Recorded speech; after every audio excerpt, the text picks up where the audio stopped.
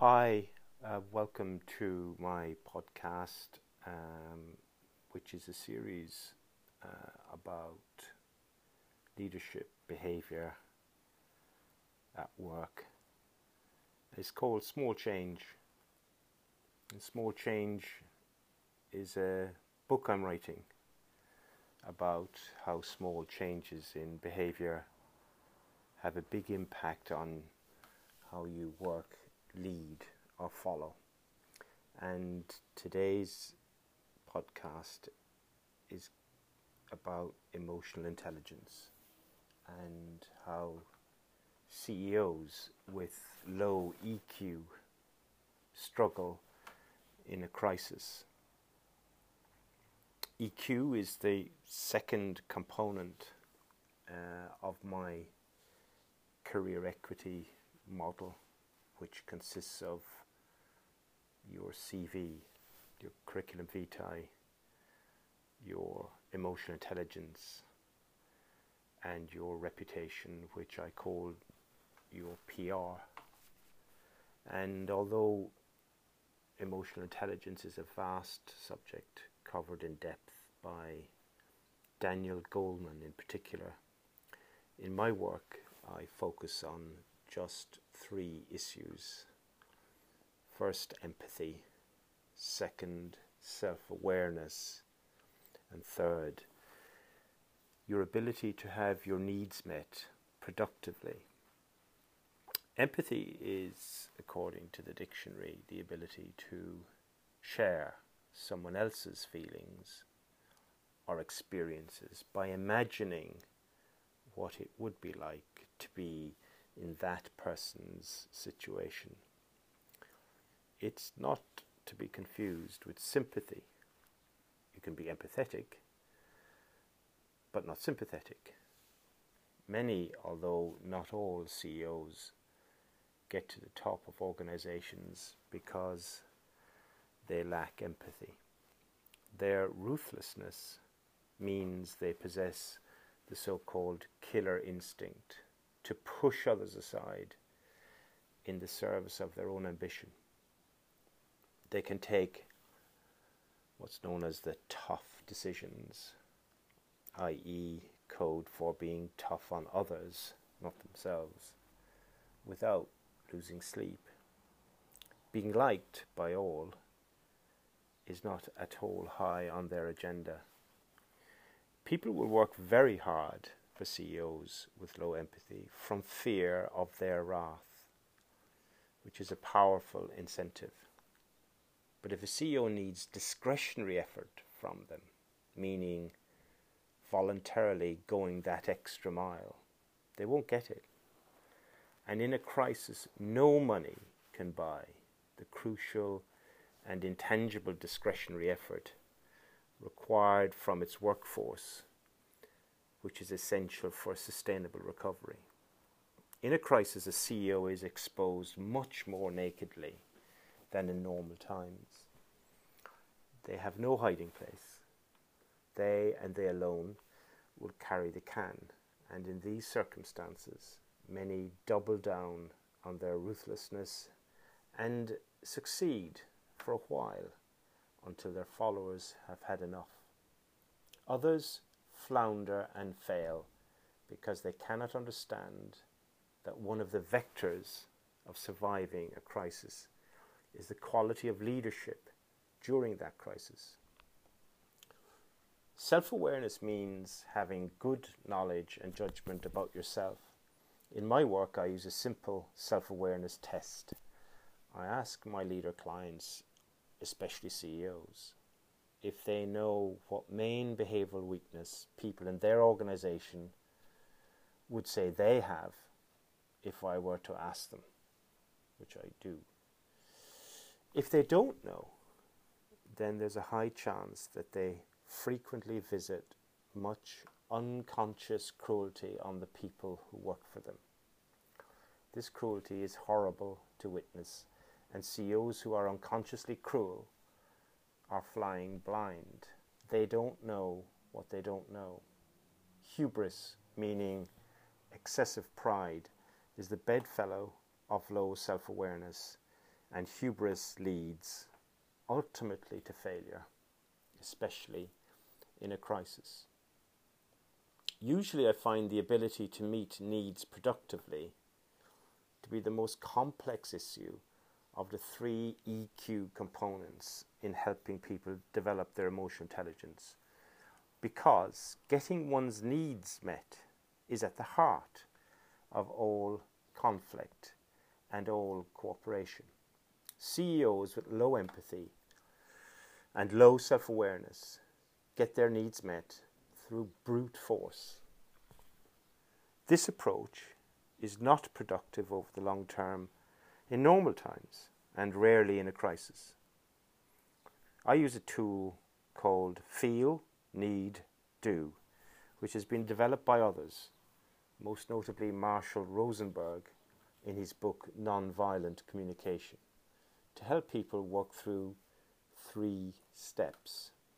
First, what do you feel in relation to the issue at hand? Second, what do you need in relation to that feeling? And third, what can you do, i.e., what are your options to meet your need to address your feelings? Frequently, people in power under stress will act viscerally and will not assess all their options based on needs derived from an agreed shared purpose and having connected with their deeper feelings. For example, anger is a shallow feeling, frequently masking deeper feelings of, say, fear, anxiety, or hurt. The classic situation of a furious CEO letting rip is well known. Other CEOs use psychological tactics like shame. I once worked in an organization where the CEO simply had to use the D word with menace to exert control when disappointed. Public shaming was their control instrument of choice. Many CEOs believe that the behavior that got me here will get them through and get me there. Why wouldn't they? They know no other way of behaving. So many forget that the process of getting to the top is different from the processes required to be successful at the top. This argument hangs, of course, on what one means by successful, which in ordinary times is open to debate. But in a crisis, success is about sustainable survival. Anything less means the CEO's legacy and reputation will be they weren't a great leader in a crisis. Even the most ruthless of CEOs tend to care about their legacies. And this might be an incentive for them to make at least a small change in their levels of empathy, self-awareness, and their ability to meet their needs productively. For most CEOs, though, just a few small positive improvements in their EQ will have a big impact on their sustainable fulfillment and on that of the people they lead, especially in a crisis. Hi, I'm Kieran Fenton, and welcome to my podcast series helping CEOs get through the COVID-19 crisis. Today's episode is called Should You Oust Your Narcissistic CEO Now? Nick Cohen wrote a piece 3 years ago in The Observer, January 2017, mainly about Mr. Trump. But to my mind, it was also one of the best general essays on leadership I've read, and it remains highly relevant. A flavour of the piece is one paragraph where he says, "No one in the West has seen Trump's kind of triumph. But look around your workplace. Little Hitlers. They exhibit all the symptoms of narcissistic personality disorder less likely to engage in the hard work of innovating. His premise was that compulsive liars can create compulsive believers, and their peers believe the stories these leaders tell about themselves. Dr. W. Keith Campbell, head of the Department of Psychology at the University of Georgia and co-author of The Narcissism Epidemic, Living in the Age of Entitlement, explained in a HuffPost piece that people are on a continuum. There's a range of narcissism. Most people are sort of in the middle, though some are more extreme than others. Zlatan Kryzan, an associate professor in the Department of Psychology at Iowa State University, in the same HuffPost article, said, if you do something to the narcissist that he doesn't like, it means you're against him or you don't understand him. But what do you do if your current CEO is an extreme narcissist and is the worst type of leader in a crisis? I propose 3 steps. Step 1, frame any challenge to your CEO in the context of a wider purpose. You might say, do you still agree that our organizational purpose is X and our strategy for achieving it is Y, and our plan for implementing that strategy is a Z, as already agreed by the board? They can't refute this unless they are proposing a change, and in which case that change must be approved by the board, or if they are bloody-minded, they will obfuscate, and in which case they've got to go, or you've got to go, especially in a crisis. Step 2, I suggest you say, if step 1 goes well, and it may not, but if it does, you say, so do you agree that our behavior in broad terms to implement X, Y, and Z should reduce risks and maximize the opportunity of achieving that outcome? If you keep your description of the desired behavior unthreatening in tone, they are likely to agree, and if they don't, then you can legitimately challenge their logic. And finally, step 3, and this, I agree, is a tricky step. You might say, since you agree to the behavior we need to achieve our goals, can you see why those of us, including you, who behave contrary to that agreed target operating model, need to amend that behavior? The use of the term target operating model may help, as it's a well-known model which encompasses behavior. But if you feel its use will irritate, obviously don't use it. I acknowledge that these steps are like walking on eggshells, but many people I meet working with extremely narcissistic CEOs spend most of their time doing precisely that already. So why not walk on eggshells with a better purpose? But I do agree it's no way to live. Nick Cohen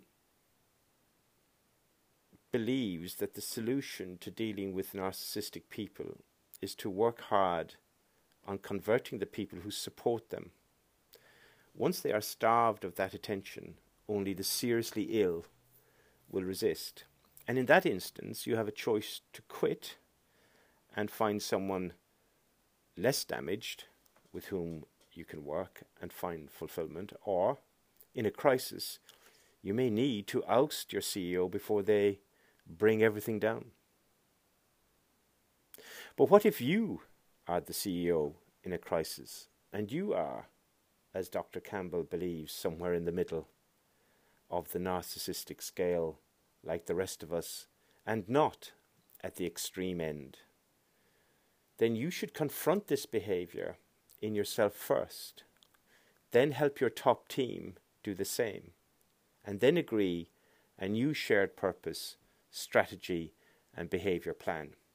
Do it today, or you may find that you are ousted unfairly.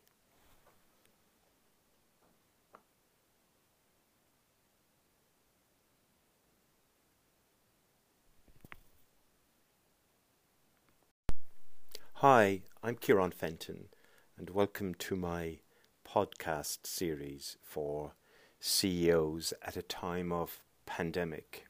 Today's episode is titled Why COVID-19 CEOs Should Remember Chilcot's Criticism of Sofa-Style Decision-Making.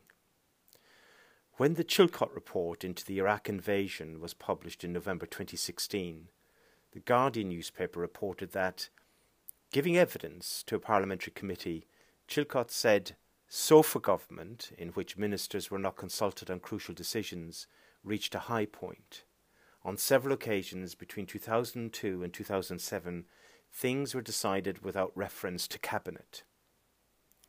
The rights and wrongs of the Iraq invasion, or the strengths and weaknesses of Mr. Blair, are not my focus here.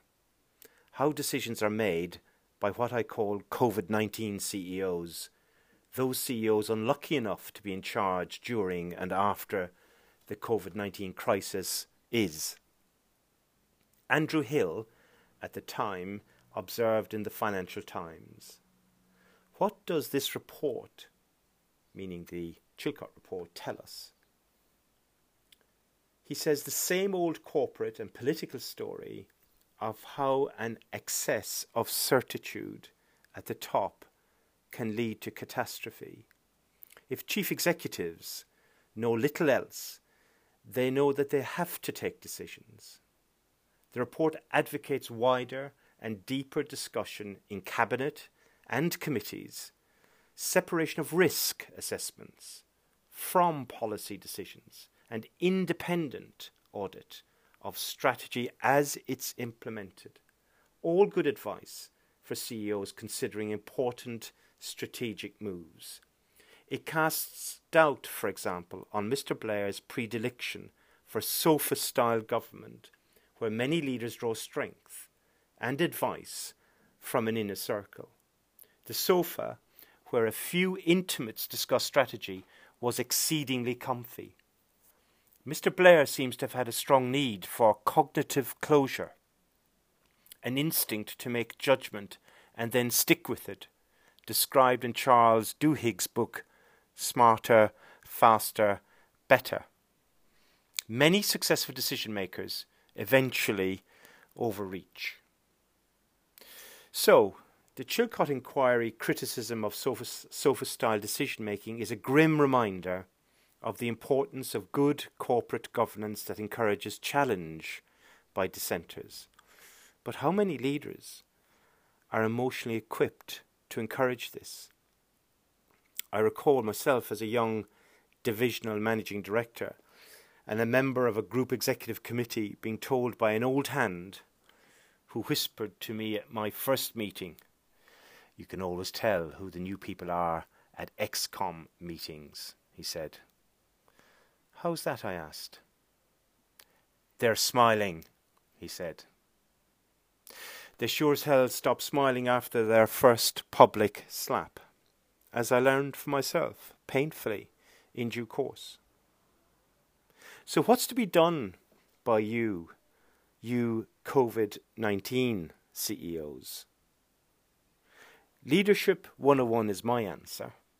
How about some old-fashioned meetings with an agenda, motions, pros and cons discussions, permission to have devil's advocates in the room, votes, or at least shows of hands, and above all, minutes written after and not drafted before the meeting. The problem is that the very personality traits that propel some leaders to the top, including you, are the ones which would prevent them from changing behaviour to accommodate dissent. But there is a chink of light here. apart from utter psychopaths, and I acknowledge that a few of these stalk the corridors of corporate power, most dysfunctional leaders are merely playing out, as the experts tell us, behaviour patterns established in their formative years. So, if they can be brought to see, if you can be brought to see, that even small changes in behaviour, for example, listening to a contrary view, just 10 times more out of every 100 interactions, that's only 10% behavioural change. This can lead to improved outcomes for them and for you, and as an incentive to change. But we must face these issues now in the thick of COVID-19, since, as day follows night, there will be a COVID Chilcot type inquiry. And already we are getting some insights into the horrors that this report may contain. Imagine for a moment there's going to be a Chilcot type inquiry into your behaviour as CEO during COVID-19. How will you emerge from that? You can decide today. Either behave as you usually do, and you will almost certainly err. Or you can stretch your behaviour during these stressful times and do what athletes do, strive for peak performance. But you don't even have to suffer half as much as athletes do. Just listen to others before you make decisions. How much can that hurt? Andrew Hill puts it very well in his FT piece. He said, the test of their greatness is how willing they are to consider the alternatives to what may appear a clear course of action before making a bold executive order. Duhigg tells the cautionary tale of the Israeli general Eli Zira, who failed to spot the imminent Yom Kippur War in 1973. Years later, the ex-officer admitted that, before making his fateful decisions, he should have referred to a talismanic note he always carried. On it were written 3 words: and if not.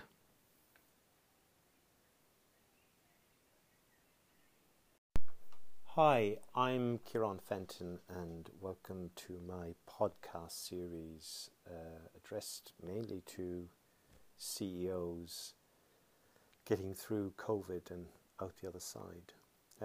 Today's podcast is titled COVID-19 CEOs.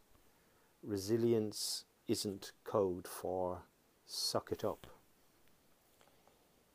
Here we go again, another crisis and another in word. After previous crisis, the word engagement, which, by the way, was code for you engaging with us, not the other way around, was all the rage. Now it's resilience. You can't turn a page, scan an online newspaper or website without the R word screaming at you. And I don't mean that other R word, the virus reproduction rate. I mean resilience. To be fair, most writers use of the word is well-intentioned. For example, if you Google resilience, first up on my browser at least, after the adverts, and all credit to their SEO people, is Deloitte with combating COVID-19 with resilience. Leaders like you are responding to one of the most sweeping crises in recent memory, calling for both empathy and action to guide your people and businesses through uncertain times. This page gathers Deloitte's global insights to help you not only respond to this crisis, but recover and thrive. I'm sure Deloitte didn't mean it has found a cure for coronavirus. which a literal interpretation of its headline suggests, but that resilience will help your business recover and thrive by guiding your people with empathy and action. What's wrong with that, you ask? Isn't Deloitte's purpose to sell consulting services? And are they not merely demonstrating how much they are in touch with the zeitgeist and the needs of their clients? Boston Consulting Group takes a similar approach. Its website on the subject says, how mindfulness can boost our adaptive resilience to COVID-19. COVID-19, it says, is having dramatic impacts on our world. While the coronavirus inflicts damage on health, society and the economy, it also exerts a strong emotional impact on individuals. If we let ourselves be hijacked by what we classically call negative emotions, we risk reacting blindly and impulsively. Similarly, Ernst & Young, or EY, as it now is, notes in its 10 ways to enhance firm-wide resilience. Number 10 is promote a learning, resilient culture. In the end, it says resilience is about having the organizational discipline and nimbleness to develop and constantly enhance the firm's plans and capabilities to deliver services continuously. This requires a culture that is open to learning from past mistakes and events, those of the firm and its peers, and that promotes timely and effective remedial and enhancement activities. This focuses attention on changing human behaviours, making employees appreciate their important role, because resilience is very much in their hands. It is not someone else's job. If successful, this creates the necessary conditions for a resilient culture.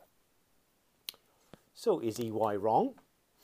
No, of course not. All three world-leading management consultancies are making absolutely valid points. My concern, though, is the danger that the underlying purpose of consultants and CEOs focus on resilience shifts very quickly from people's needs to business needs exclusively. And there are hints of this in the extracts above. EY gets to people and culture only fully in their point number 10. Their earlier 9 ways are great, but they are mainly about business process. BCG's excellent article feels it necessary to use a metric, presumably because they feel they must.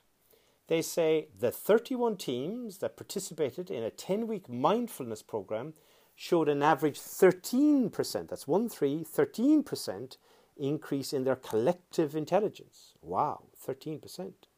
And Deloitte is quick to point out that leadership focus should expand from a, quotes, very inward, brackets, and entirely appropriate, close brackets, focus on employee safety and operational continuity to also include embracing a return to a market-facing posture. Note the brackets. The dictionary definition of resilience is, quotes, the ability to be happy, successful, etc. after something difficult or bad has happened. That's it. The ability to be happy, successful, etc. again, after something difficult or bad has happened. It's a noun, and the verbs used with it give it force. In the extracts above, we have Deloitte combating with resilience, and BCG boosting with resilience, and EY abandons the noun altogether and uses the adjective form, as in a resilient culture.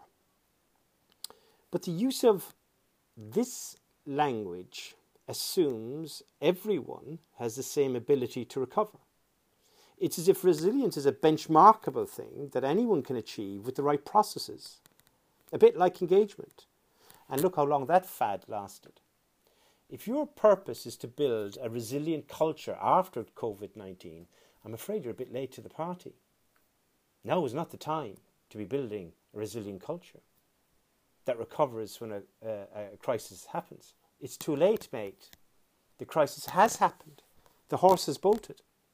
Those organisations who long ago invested time and money in building kind cultures, where people learned to be kind to themselves and kind to each other, these are the organisations that will recover faster. The resilience fad will be shorter lived than the engagement nonsense, because some CEOs will quickly become frustrated and resilience will become code for suck it up, get your act together, and if you can't, we can find plenty of people who will, thereby wiping out any incentive for their people to give the discretionary effort absolutely required for organisations to recover. And no money will buy that discretionary effort. What's needed is not resilience, but kindness in helping people to recover from a trauma. And if you think that's a bit wet, go ahead. See how much discretionary effort you get from bullying already scared people. So, COVID-19 CEOs, 1. Take your time. 2. Acknowledge that people have different rates of personal recovery. Help them. One size doesn't fit all. And 3. Be kind for kindness' sake. Then, and only then, will you have a chance of recovering from this crisis and building a resilient culture for the next. Hi, I'm Kieran Fenton, and welcome to my podcast series addressed to, amongst others, CEOs trying to get through COVID-19 and out the other side. Today's episode is titled CEOs Forget Recovery. Instead, reframe, reset, and relaunch. Everyone is talking about the new normal, meaning that things will never be the same again and we'll have to ballywell get on with it. Yet the same commentators talk of recovery and reopening as if it will merely be a case of removing dust sheets and shutters and opening the doors to unchanged customers as if nothing fundamental has changed. Well, it has. Ignore the screams from the right that no, the business bailout is not the S word, but a proper intervention by right-wing governments to protect capitalism. Ignore the counter-screams from the left that they were right all along, that the scale of the furlough system is proof, as if proof were needed. Neither is true. The future belongs to the political centre, and no one will return to work unchanged by an experience which matches any of the significant milestones in history, in impact, if not in scale. The reason is one word: terror. As Nick Cohen wrote in The Observer on the 16th of May 2020, surely the reason why the British and so many other populations are obedient is that they are terrified. The only way the authorities can begin to clear up the mess they have made of this crisis is by understanding our fears and showing us how to improvise ways around them. Unfortunately, they show no sign of doing it. People will have a different response to the pandemic than they had after the 2008 crash. Terror, not relief.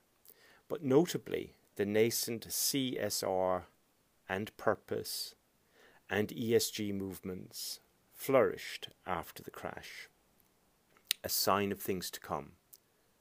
Cynics will point to the fact that, as the UK Banking Standards Board grimly reports annually, behaviour in the financial services sector has changed little since the crash.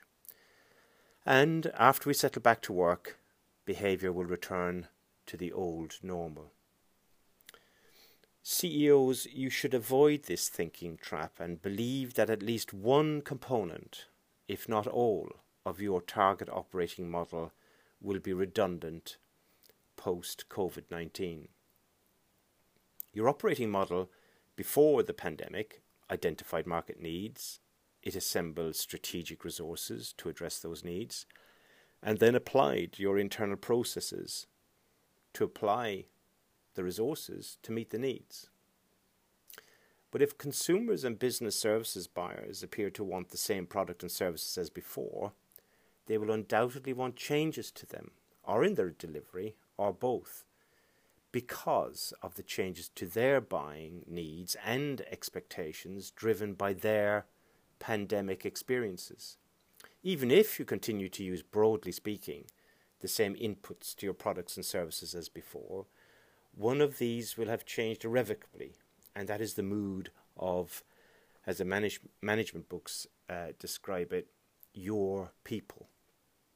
Your people will be terrified of the virus spiking again, terrified of economic uncertainty, and most of all, terrified by incompetent politicians and bosses.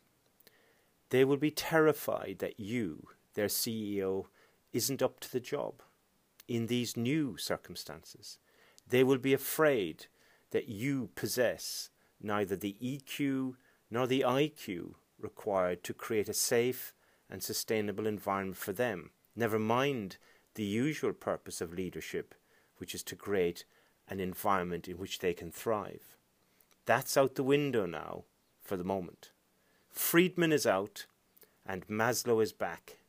You can forget maximizing shareholder value, because the people you need to do that started to abandon that philosophy after the crash, and COVID-19 consigns it to the dustbin of economic history. For sure, many employees will pay lip service to ROI because they have to, just as many employers paid lip service to ESG for the same reason. If you think fear of losing their jobs will drive compliance, think again.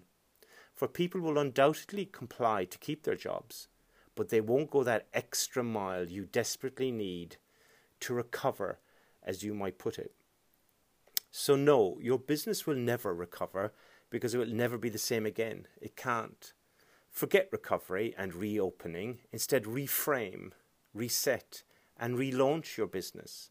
Return your business to its factory settings, as it were. Bin your pre-COVID-19 business plan. Tell your CFO not to produce a reforecast, but to draw up new revenue and new cost budgets based on the output of a series of meetings with all your people, your management team and your main board, if you have one, to address the following questions. What should our purpose be now? What should our strategy be now to achieve that purpose? And what behaviour should we employ to implement our new strategy? If as CEO you go to a clean page and acknowledge changed market needs, changed employee needs, and changed society needs post-COVID-19, you're in with a chance. Pretend nothing has changed fundamentally, and you risk decline. As W.B. Yeats said in different circumstances, a terrible beauty is born.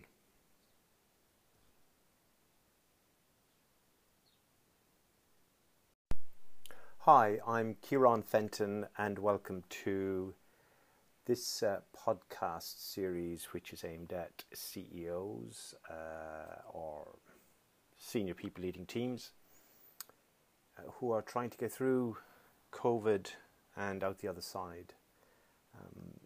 Today's episode, which is the 6th in the series, is titled How to Have a Proper Bloody Row with Your Board During COVID-19.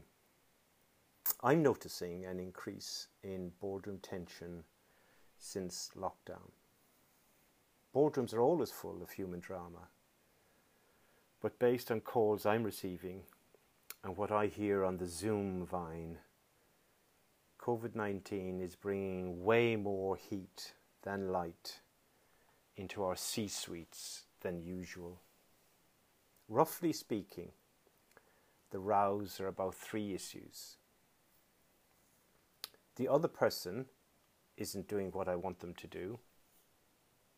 The other person is behaving appallingly towards me, stroke others, but mainly towards me.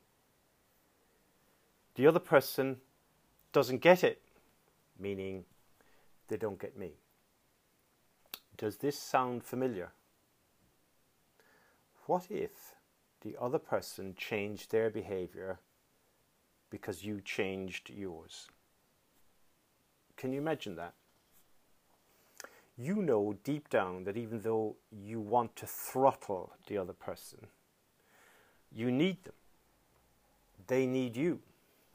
And the organization needs both of you at full throttle, as it were, in the service of the people in your organization at this time of existential risk to get us all out of this mess. The cost of an unresolved row between two senior leaders during a crisis is incalculable. A few years ago, at the Hay Festival, I attended a fascinating lecture by historian Anthony Beevor about his new book, it was then new, Arnhem, The Battle for the Bridges, 1944, in which he describes, almost on an hour-by-hour basis, that devastating defeat. During the Q&A, I asked him if there was any evidence about the behaviour of the decision makers involved in the plan, codenamed Operation Market Garden. He said that the behaviour that led to decision-making errors was appalling. Nothing that would surprise you or your colleagues. Overconfidence, wrong or skewed intelligence, last-minute changes, poor communications, and above all, vanity. As with many boards, dissenting voices were neither encouraged nor heeded. One member of the military team saw the flaws in the plan, but was ignored and sidelined, a regular occurrence in business. I had a sense that the top team were rowing not just about strategy, but about bruised or potentially bruised egos. I acknowledge that the war context is wholly different in implications than in peacetime business, and is not comparable. But the behaviour is identical. And it's not just the cost of bad rows at the top that matter.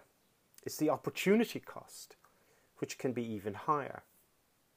According to historians, the failure of Operation Market Garden ended hopes of finishing the war before the end of 1944, a huge opportunity cost of not having, in my terms, a few proper military boardroom rows. I understand that you may feel that the example is a bit OTT for your organisation. That doesn't happen here, you might say. But let me give you a sense how I've seen this play out elsewhere in other organisations. The other person on the team or board is not pulling their weight. The other person on the team or board is taking dangerous risks. The other person is impossible to work with and they're getting worse, and so on. What if there was a way through this? What if it were possible to have a proper row, i.e. one where tough stuff gets said, but the outcome is productive?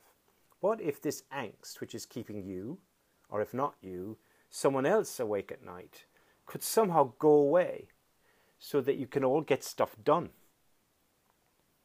What might that process look like?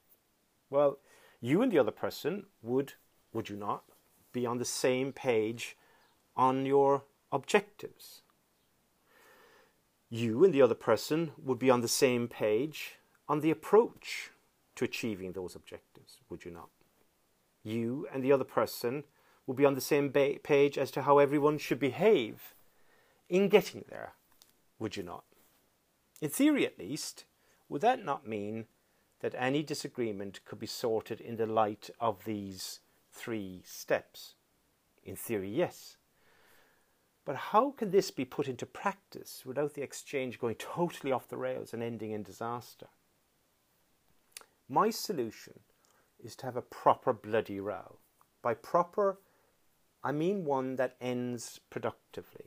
By bloody, I mean no holes barred in terms of expressing how strongly you feel. By row, I mean a robust exchange of views on a matter of shared interest.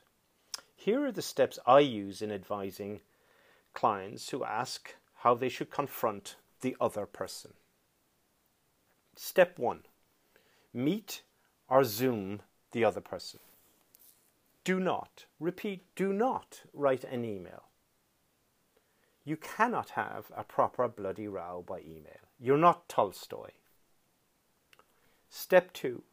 Ask them if they still agree with what I call the PSB of the business. That is, its current purpose, its current strategy, and its current behavior plan. Frequently, I find that there are unaddressed or unresolved differences of opinion, particularly on purpose and strategy, which are the underlying causes of many rows. No team or board can achieve success unless they have a shared purpose and a shared strategy.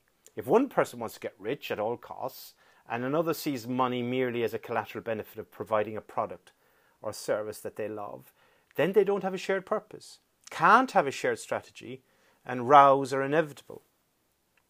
It's clear from Anthony Beevor that the generals and politicians didn't exactly have a shared purpose. Their project was doomed from the start. Step 3. Provided only that you're on the same page as to purpose and strategy. And if you're not, do not, repeat, do not, move to step 3, which is the bloody bit. And by that I mean you tell the other person in no uncertain terms how you feel. By that I don't mean how you feel about them. I mean how you feel concerning the impact of the other's behavior on the already agreed shared purpose and strategy. This is part of a feel, need, do approach that many experts, including Marshall Rosenberg in his book Nonviolent Communication, recommend. You can't go wrong if you start the sentence with the word I and not you. As in, I feel anxious about how we're going to get through COVID-19. We need all hands on deck to get through it and achieve what we all agreed at the last board meeting. And I feel that you are distracted and doing other things, and we need you fully on board. And I feel you're not. I'll be honest. I feel furious about that. But more importantly, I'm worried about the business. Full stop. Don't be tempted to use the word frankly, which will emphasize your anger. While you can honor your anger, it's best to focus on your anxiety, as it is a deeper truth than your anger, and the other person is more likely to listen to your concerns. Step 4. Shut up. Don't speak. Stay silent. This is key. Let the other person speak. Do not interrupt them.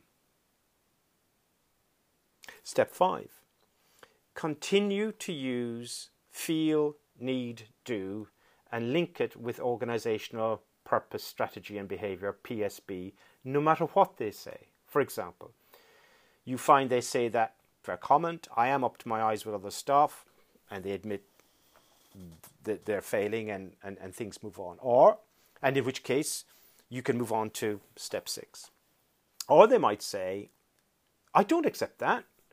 How would you know anyway what I'm doing? You never call me except to moan. How dare you traduce me like this? Or they might say something else.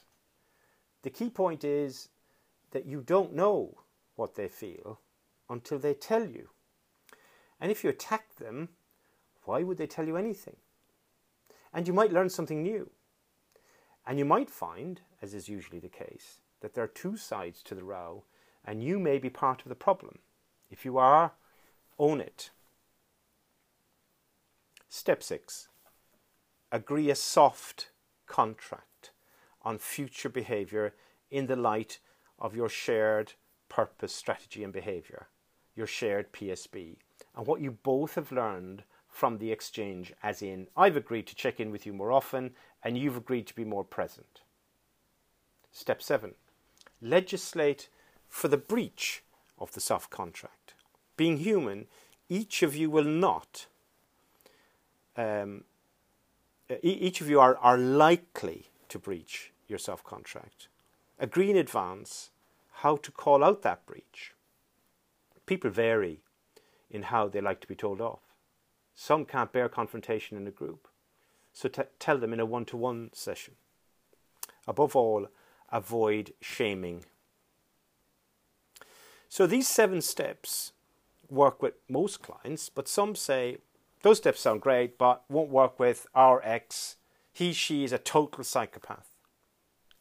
To which I say, if you're sure they're that bad, then leave. Or why not try it? And I know from experience that if you change your behaviour, you will notice at least some shift in theirs. Finally, how do you know you are not part of the problem unless you ask? How?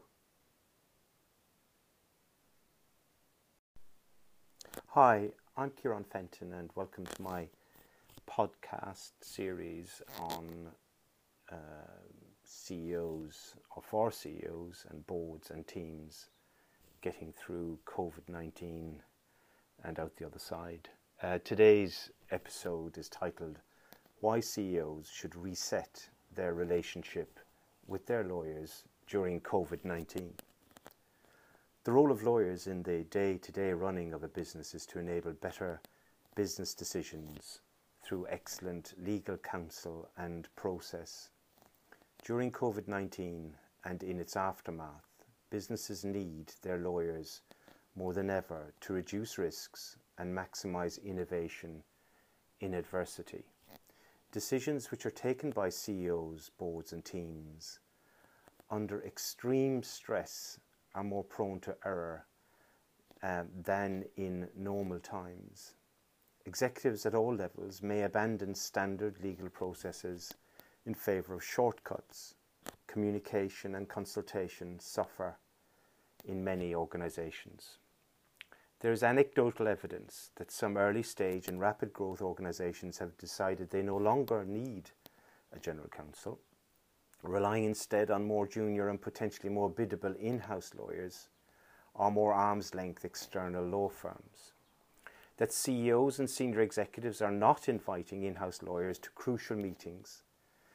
And finally, that some lawyers are pulling back from their usual follow-up habit of checking that their advice is being followed because they feel such follow-up is not welcomed. Based on my and other consultants' experience in working, writing and speaking with and about lawyers and their relationships with CEOs, their boards and teams, I suspect that the actual situation is far, far worse than the anecdotal evidence suggests. If you are a CEO, you should be worried about the top and emerging risks that this reality presents to your organisation.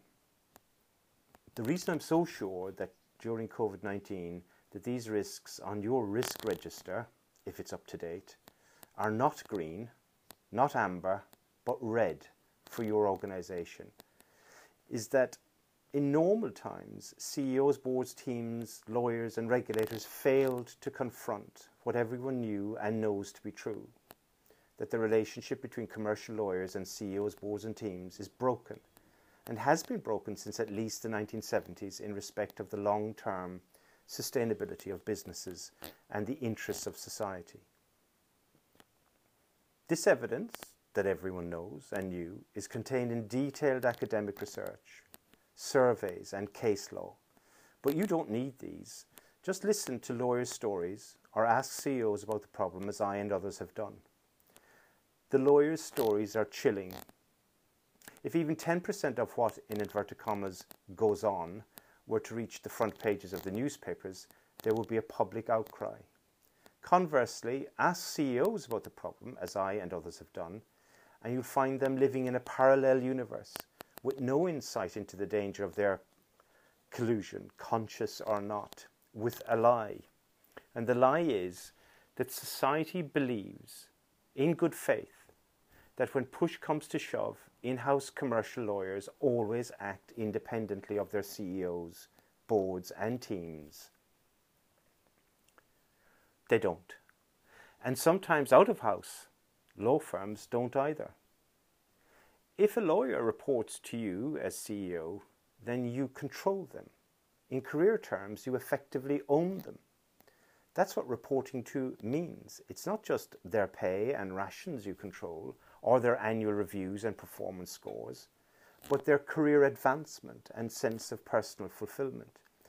And yet your in-house lawyer is an officer of the court with powers that no one else in your organization holds, including the power to have a privileged conversation with you and an obligation by their regulator to act independently, although the regulator leaves it up to the lawyer to report anything, in inverted commas, so that leaves the regulator off the hook. Think about it for a minute. How can your lawyer who reports to you act independently of you when it's as clear as day that they depend on you so much? Many lawyers will protest that they do stand up to their CEOs, and I'm sure they do, but many don't or feel they can't, and in any event, doing so shouldn't be exceptional. It should be BAU, as they say, business as usual, and it isn't. None of this would matter much because it's gone on for years and would go on for more years, but for the coronavirus pandemic. This is a game changer. Normal rules don't apply. But just as successive governments failed to prepare for a pandemic, lawyers in-house and out, CEOs, boards, teams and regulators failed to create an environment in which the independence of in-house lawyers is enforceable. If I were in your position as a COVID-19 CEO, and since you can't fix this mess created by all parties, I would act now and take 3 decisions. 1, change your in-house lawyer's reporting line from you to the board via the chair, and do it today. 2, ask the board to explain to them how it intends to reframe the organization's purpose, strategy and behavior plan in the light of COVID-19. 3, ask, don't tell them, what legal counsel and process they feel is needed to achieve those outcomes. Listen to them, keep them in the room, then get out of their way. And if lawyers fail to deliver, they will no longer be able to blame you, as in some part at least, they can blame you now.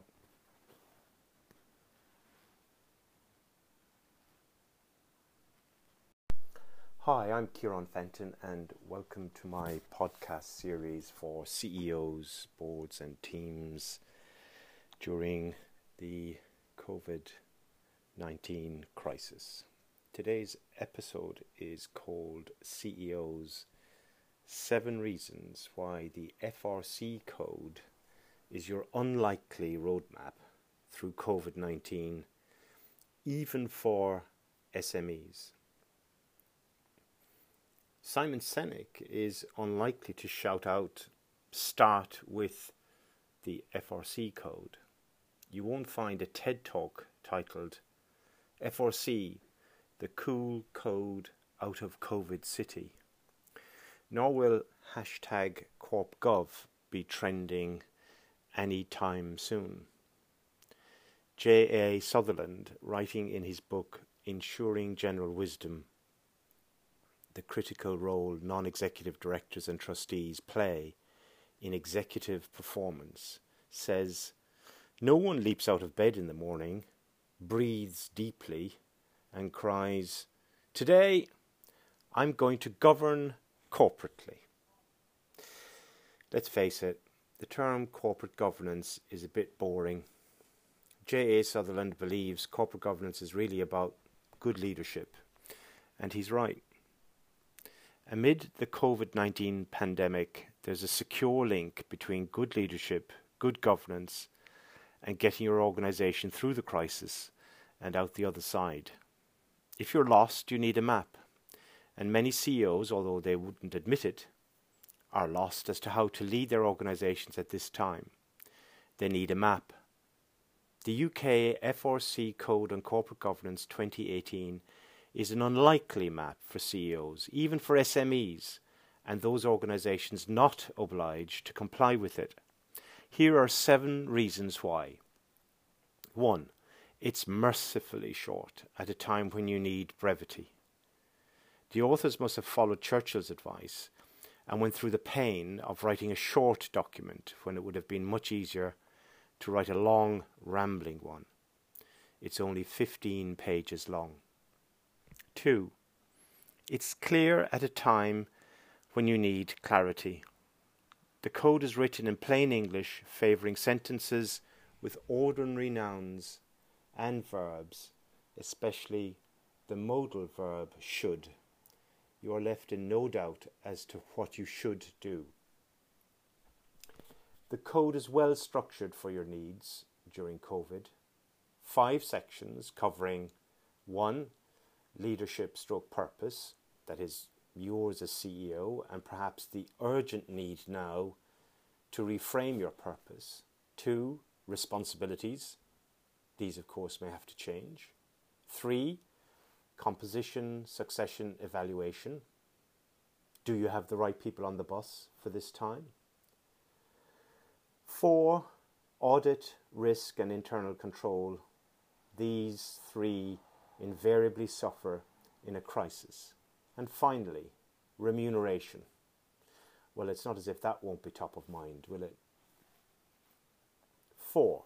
Each section sets out clear principles at a time when you need to reduce board and team conflict by everyone first signing up to agreed principles. Arguments, when they arise, as they surely will, can be settled faster in the light of these principles.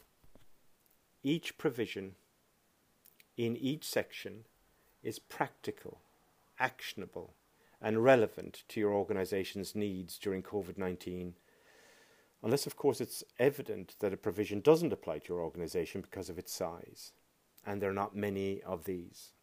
6. The code does not favour a tick-box approach. In fact, it's strong on behaviour, and a good thing too, since your organization's survival in this crisis depends on your and your team's conduct. And the definition of conduct is behaviour over time. 7. Finally, an excellent set of notes titled The FRC Guidance on Board Effectiveness 2018 accompanies the code. These expand on each section of the code with useful lists of questions. If I were facilitating your next COVID crisis meeting, I would start with 3 from the first set of questions in the guidance on page 4, because the temptation now may be to focus on cutting costs and maximising cash, which may be the wrong strategy. These questions would help CEOs and boards stop and reflect in order to agree a new strategy in the light of the pandemic. Question 1. What proportion of board time is spent on financial performance versus other matters of strategic importance? 2. How will we assess and measure the impact of our decisions on financial performance, the value for shareholders, and the impact on key stakeholders? 3. Are shareholders driving the company to act in a way that is out of line with its purpose, values, and wider responsibilities? These 3 questions should bring more light and less heat to any crisis discussion at this time. You can download the code and the guidance at frc.org. Hi, I'm Kieran Fenton and welcome to my podcast series for CEOs, boards and teams getting through COVID-19 and out the other side.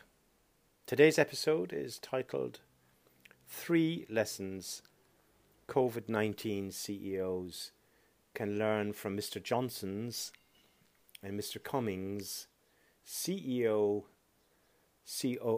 relationship. Let's say, for the sake of argument, and I know there are some flaws in the analogy, that Mr. Johnson is the equivalent of a COVID CEO and Mr. Cummings the equivalent of a COVID COO in business.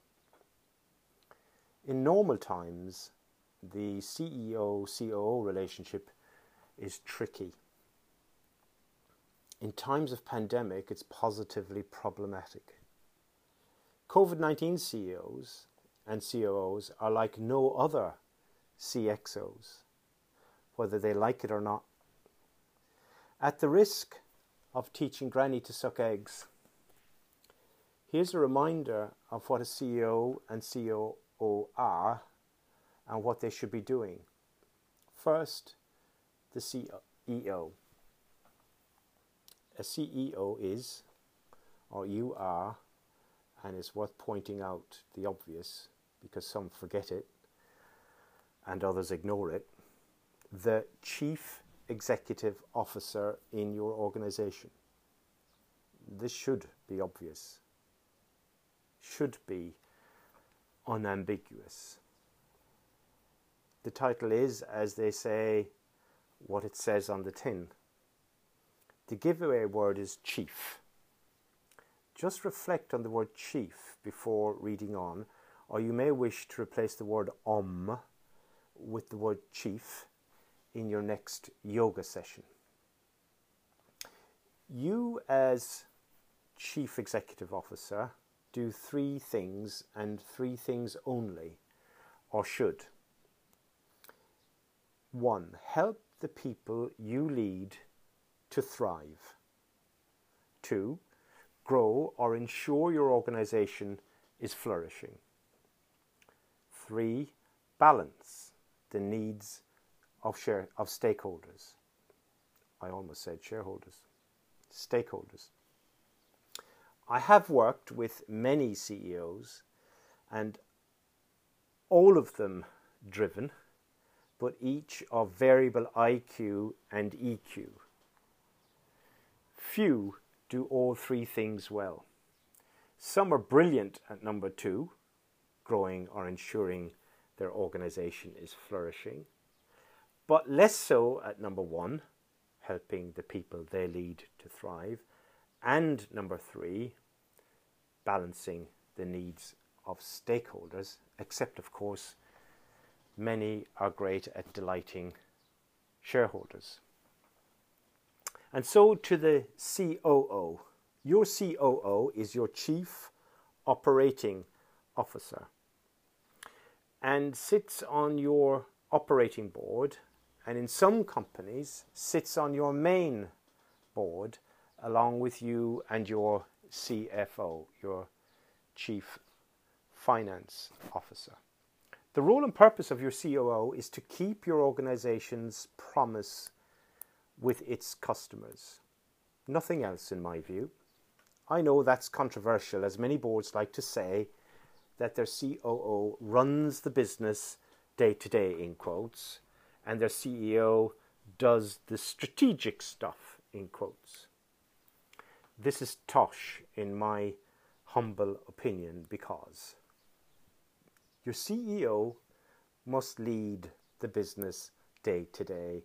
They can't duck that, I'm afraid, try as they might.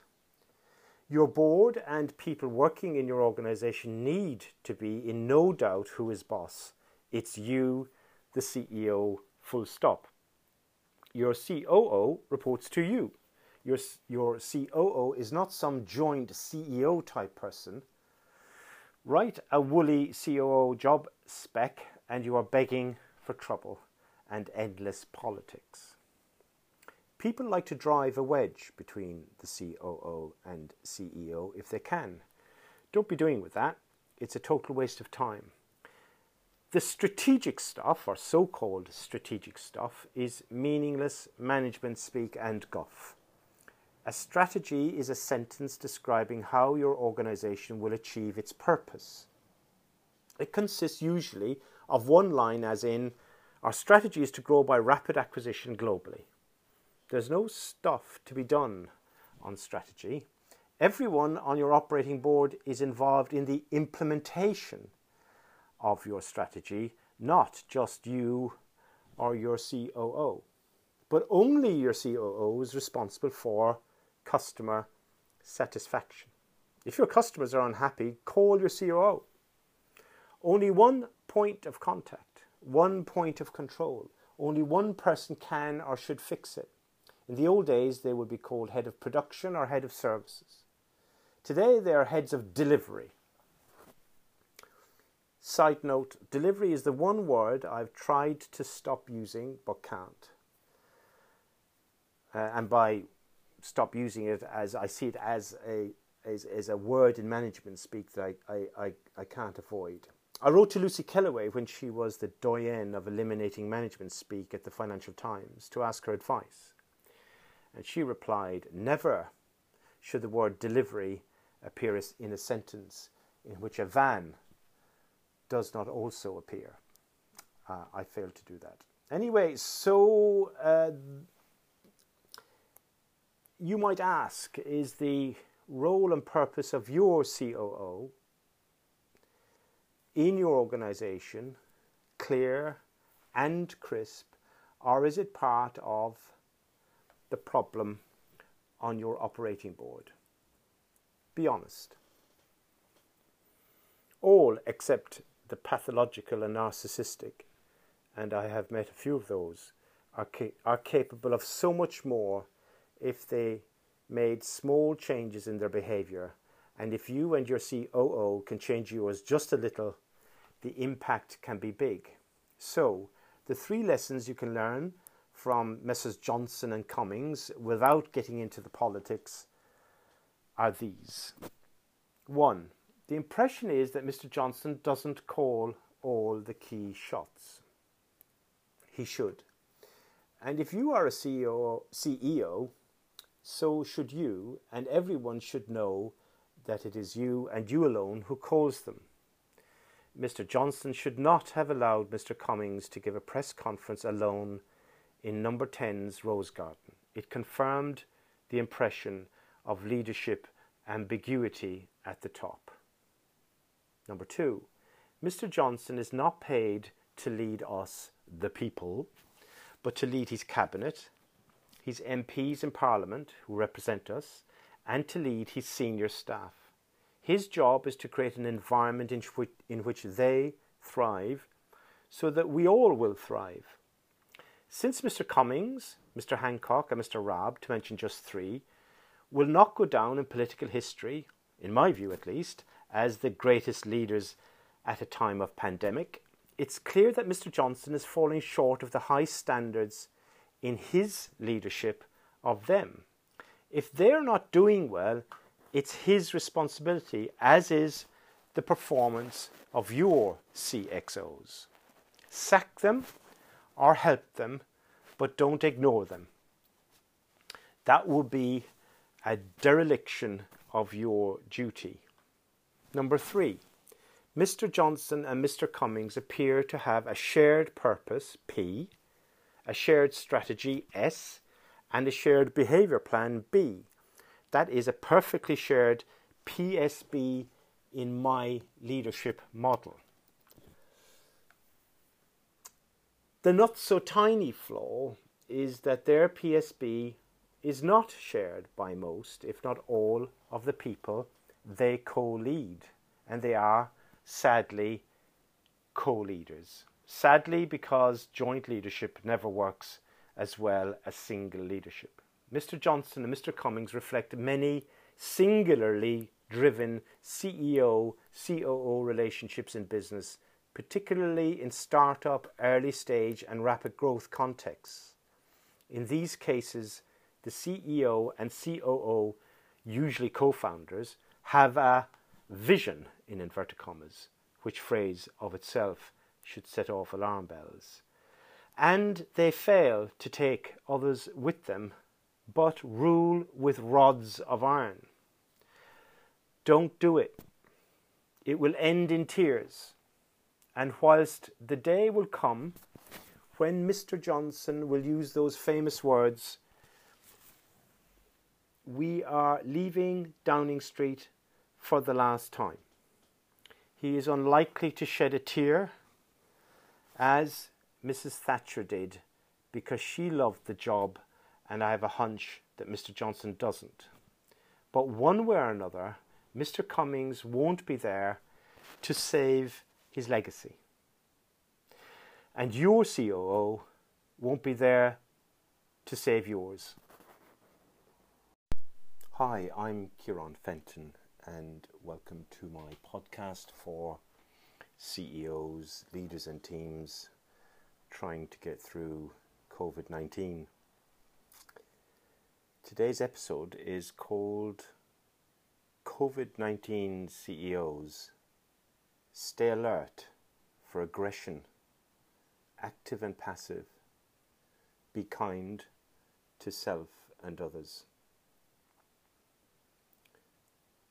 You are the CEO because you are demanding on yourself and others. When the going gets tough, the tough become bloody unreasonable. Don't. The novelty of lockdown has worn off. It's now a grind. An economic nightmare looms. The possibility of a second wave real. The divorce pains of Brexit, whether you voted for it or not, unavoidable. The early days of Zoom awkwardness are a distant memory. Interest in your bookshelves, a tired joke. Early, genuine politesse, now just faux. You haven't changed. Your life situation has. If you were a bully before COVID-19, you're still one. If you were extremely passive-aggressive before the pandemic, rest assured the virus hasn't cured you. But bullying and extreme passive aggression are poles on a spectrum upon which we all sit somewhere. We all bully sometimes. We are all passive-aggressive sometimes. One client CEO said to me that she wanted to have a good pandemic, a war reference. The importance of having a good war, not letting yourself or others down. I sensed this was a genuine wish and a real fear. A desire to behave well, fear of not.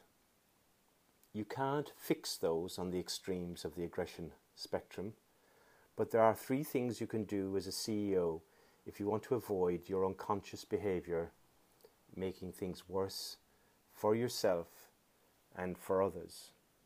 Number 1, give bad things bad names.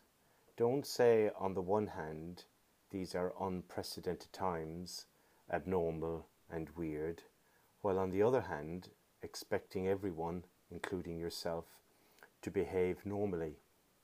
This is not the Blitz. This is not about the Dunkirk spirit. Saying so is a disservice to both. This is a pandemic, a virus. Don't personify it as an enemy. Enemies generate aggression.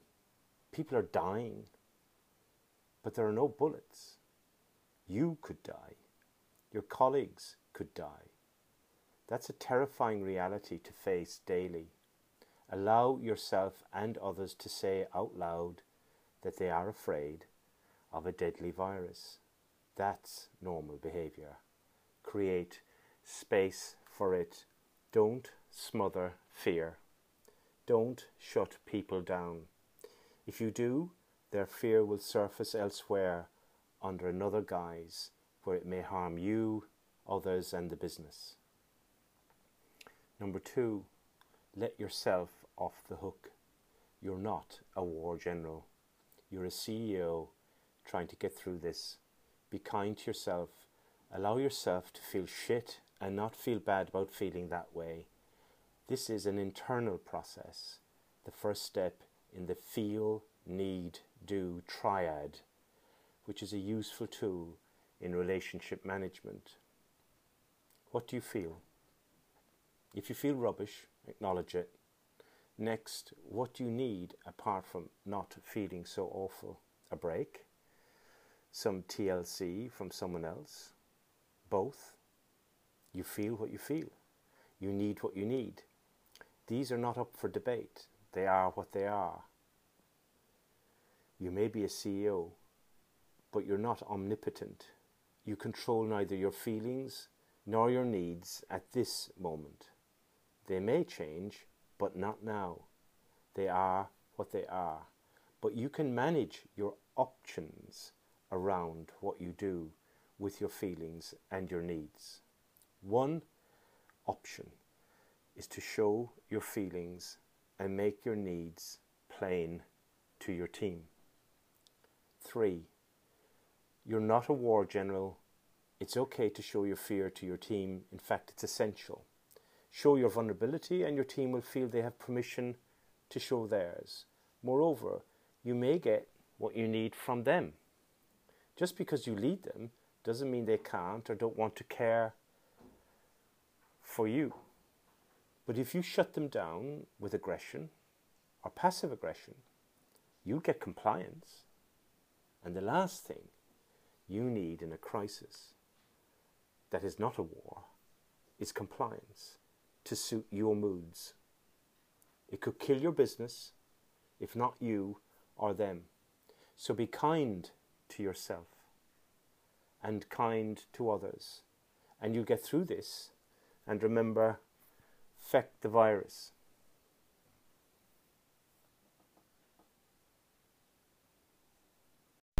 Hi, I'm Kieran Fenton and welcome to my podcast aimed at CEOs and senior leaders trying to get through COVID-19 and out the other side.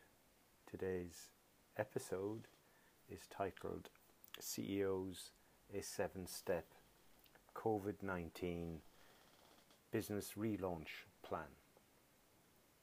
Last week I worked with a CEO who leads a rapid growth, multi-site retail business trying to figure out how to relaunch after his employees come back from furlough.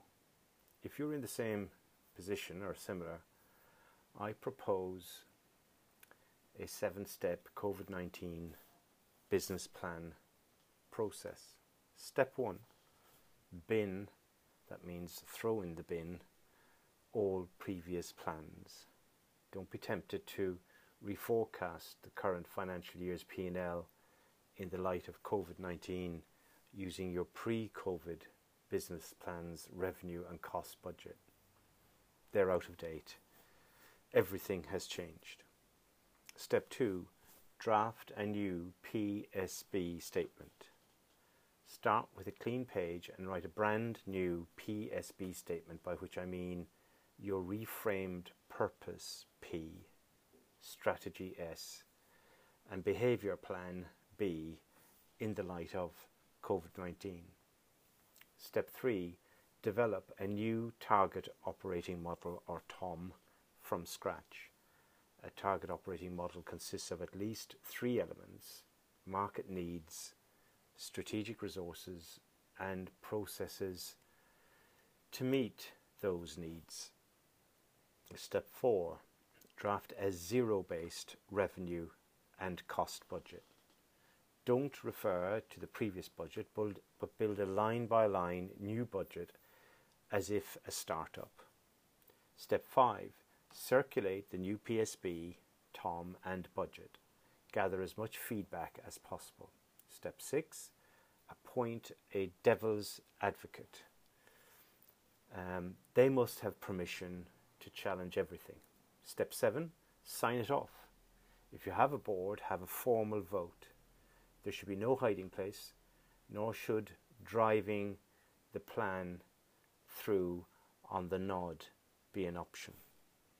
So how do you develop a COVID-19 PSB statement?